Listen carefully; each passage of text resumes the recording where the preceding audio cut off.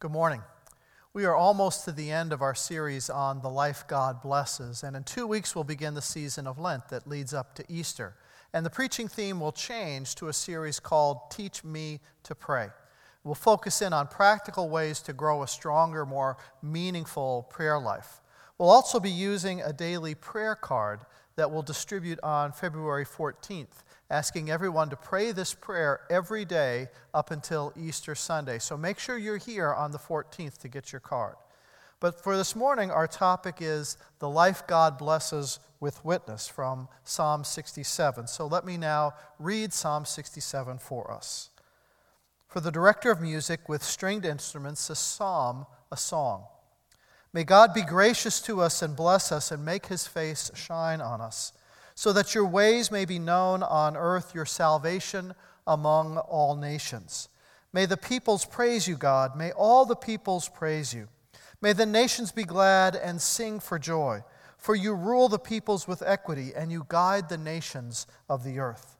May the peoples praise you, God. May all the peoples praise you. The land yields its harvest. God, our God, blesses us. May God bless us still, so that all the ends of the earth will fear him. Amen. This is the word of God. You are blessed to be a blessing. Did you know that? You are blessed to be a blessing. And more than just a trite phrase, that is the simple truth of Psalm 67. God blesses us for a reason. He blesses us so that we can share this message of mercy and love with the world around us. You're blessed to be a blessing. We have been looking at what it means to be blessed by God, and the consistent teaching of Scripture is that God has already blessed us with everything we need from him.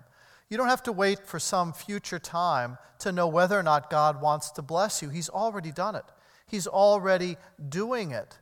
God had a plan from the beginning that people should be in this intimate relationship with him, and he had a plan through Christ to adopt as his own sons and daughters all who would turn to him. This is the greatest blessing God can offer anyone, to know that you were created for a purpose, created to be connected with your Creator, to know that you were created in love, created to live in the confidence of God's greatness, created to serve him and fulfill his plan in the world.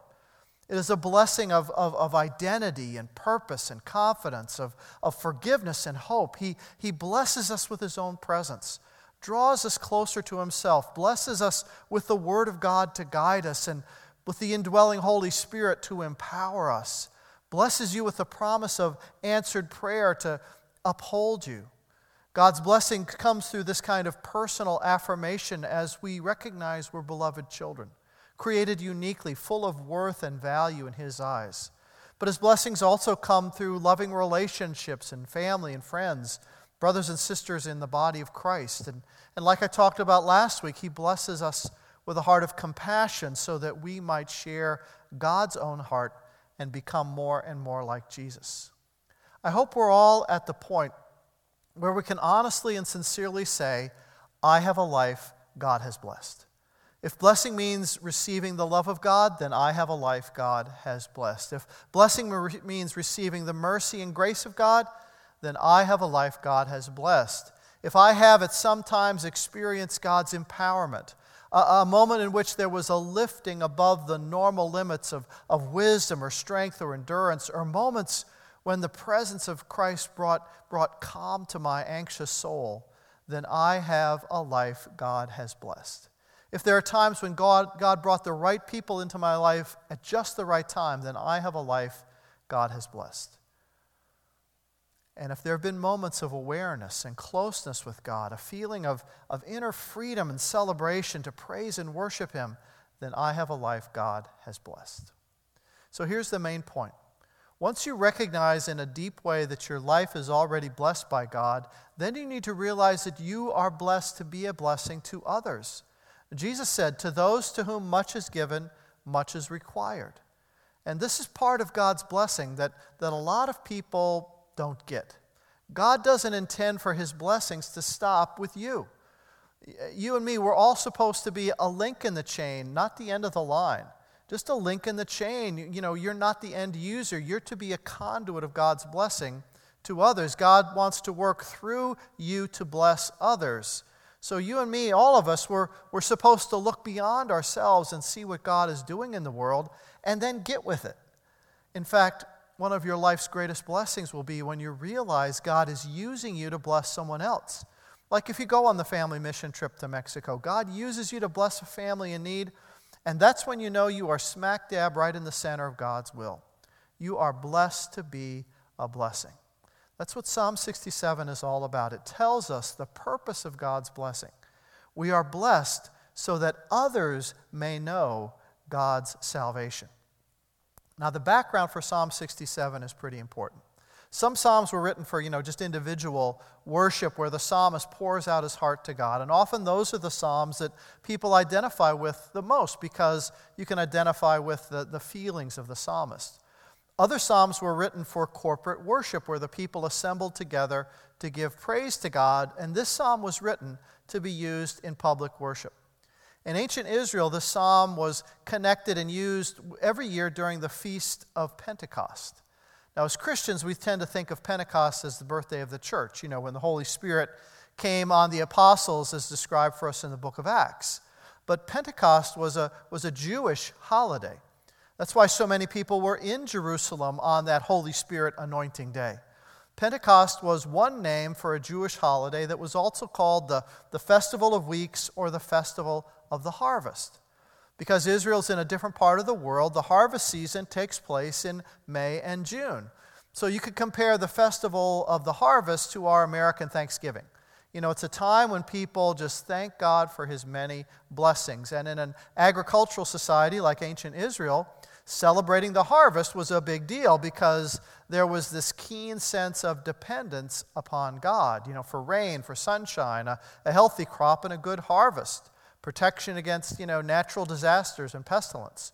Without God's blessing, they would not get a good harvest, and a good harvest meant that they wouldn't starve and would have enough food for the coming year. So God is praised at the harvest. But Psalm 67 goes beyond just giving thanks to God for what it has done for Israel. It reveals God's heart to be a blessing to all nations and all peoples. It's a reminder for the people of Israel that the reason God chose them to be His special people was so that they could be a blessing to the entire world. From the beginning, that was God's purpose for Israel. God's call to Abraham in Genesis 12 was all about blessing. God said to Abraham, I will make you a great nation, and I will bless you, and I will make your name great, and you will be a blessing. I will bless those who bless you, and I will curse those who curse you. And all peoples on earth will be blessed through you. All peoples on earth blessed through Abraham's descendants. The descendants of Abraham were to have a missionary purpose. They were to be a witness to the one true God, to Yahweh. And they would be the people through whom God would send the Messiah, the Savior Jesus, who is the beginning and the end of salvation. Ancient Israel was to be a missionary people, a light that would draw others out of darkness into God's love, a light to say that there is one true and living God, and that He wills to be known by all peoples of the world. A God of salvation, a God of justice, a God of power, a God of grace. Isaiah the prophet picks up on this when he states God's purpose for Israel this way in Isaiah 49:6. I will give you, Israel, as a light to the nations, that my salvation may reach to the ends of the earth.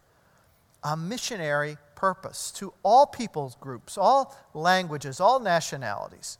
Israel was to express the light and the love and the mercy of the one true God. But unfortunately, that's not really how things turned out. Instead of sharing the message, Israel became kind of insular and protective of their special status. There was kind of an us versus them mentality. Israel became prideful because of its unique position. And in a sense, they took advantage of their favored status. And instead of serving other nations, they sort of claimed superiority. So in a sense, the psalm was a gut check. It was a reminder that God had a greater purpose for them as a people, because God blesses His people so that His salvation may be known among the nations. The scope of God's blessing goes way beyond this Pentecost celebration of a good crop at harvest time. God's blessings should circle the globe. The as Psalm 67 got passed on to the Christian church, an interesting thing happened. It sort of got labeled the missionary psalm. It was used for centuries to kind of motivate Christians to support world missions and the sending out of missionaries overseas. And world missions, I mean, that's a great thing and certainly an authentic application of what the psalm teaches. But here's the thing, and this happens anytime we use a label to describe a portion of the Bible. As soon as you label it the missionary psalm, most people's eyes just kind of glaze over. I mean, isn't that true? I mean, be honest. In our world, when we hear the word missionary, it means somebody else going overseas to do something, and that ain't us. It's about someone other than me. I'm not called or gifted to be a missionary, so this psalm doesn't really apply to me. I'm kind of off the hook. It's for the few, the proud, the missionaries. You know, that special class of super dedicated folks. So this doesn't really apply to me or the rest of us poor schlubs who just stay at home and get a real job. Well, I got bad news for you. You are not off the hook. It is a lot easier to talk about missions or spreading the gospel overseas than it is to be a witness right here at home. But times have changed, and the greatest mission field in the world is right outside your front door, right here at home. We no longer live in a Christian nation where the majority of people are active in their faith in Christ. Those days are long gone, if they ever actually existed. The landscape has changed, and we now live in a place that is very unreceptive to the message of Christ. Did you know that the headquarters for the American Atheist Organization recently moved to Cranford, New Jersey? I mean, I know we're not the Bible Belt here in the Northeast, nor do I want us to be, but now we're home based for the atheist movement. I mean, right? I mean, you know the secular mindset of the majority of the people in our region, the people you encounter every day while commuting, at work, at school, in your neighborhood, even in your own family. The vast majority of people do not evidence any true faith in Christ or even much of an interest in the things of God.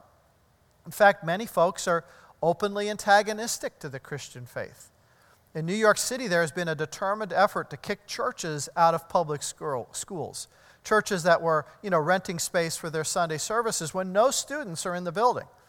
It was providing income desperately needed by the schools, but no, the powers that be are not friendly to people of faith, and they want the churches out. That's just one example. But the whole environment of our area is kind of potentially toxic to faith.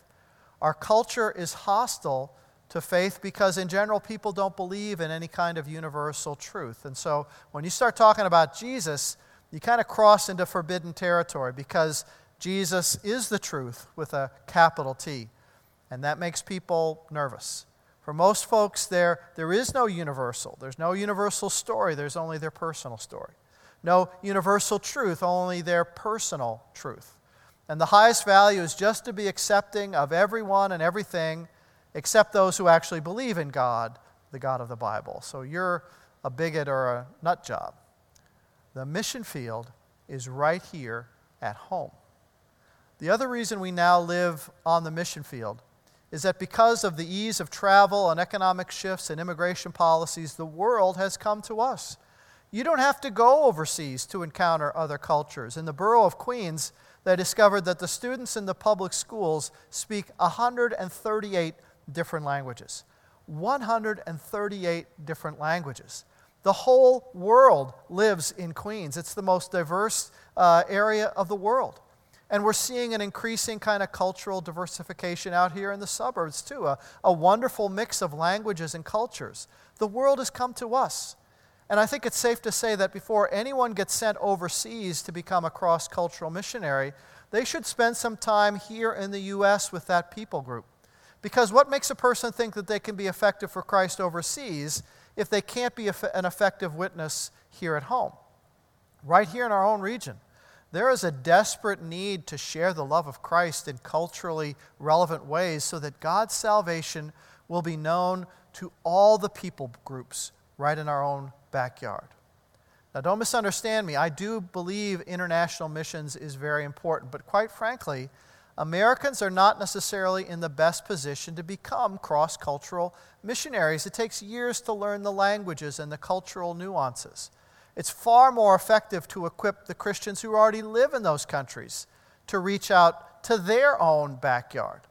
And it costs a lot more money to send an American out on the mission field than it does to equip indigenous people to reach their own people. For example, I read a recent study that said in India there are 4,600 distinct people groups. How can American-born people be effective there? Almost impossible. What we need to do is to support the Christians in India who already know the languages and the cultures. They can be up and running much faster and be far more effective. So our job with international missions might be just to provide financial and logistical support and training. That's a much better partnership. Yes, there will be some who are called to international missions, but most are not. So here's the most important thing of the day. What's your mission field? What's your mission field? You may not be called to cross oceans, but you are called to cross the street. You may not be called to go to other nations, but you are called to go to somebody else's cubicle. Every follower of Jesus has a mission field, and you need to know what yours is. Let me say that again. Every follower of Jesus has a mission field, and you need to know what yours is. You need to know and be conscious of God's call on your life to be a blessing to others and to share the good news of salvation in Jesus. The worst possible thing is to keep it to yourself. That's worse than selfish because it means you don't really understand God's blessing. God's blessings are all designed to be shared. That's actually where the greatest blessing comes from, when you give yourself away in Christ's name, in Christ's service. Folks, to take all the blessing we have received from God and be absolutely silent about it, that's just not right. We need to intentionally look at our daily world and see the opportunities God has already placed within your reach, and intentionally start to live for Christ in those relationships. Just start with your normal daily routine, the people that you encounter every week, your current circle of influence, and begin to look at that with fresh eyes. Look at it as your mission field, the place where God has called you to be a witness, both by your actions and by your words. And you don't have to wait to be an expert in evangelism to begin to be a blessing to the people who are in the your circle of influence. Being a blessing right where you are, what might that look like? Well, let's learn from a woman named Linda Wilson Allen.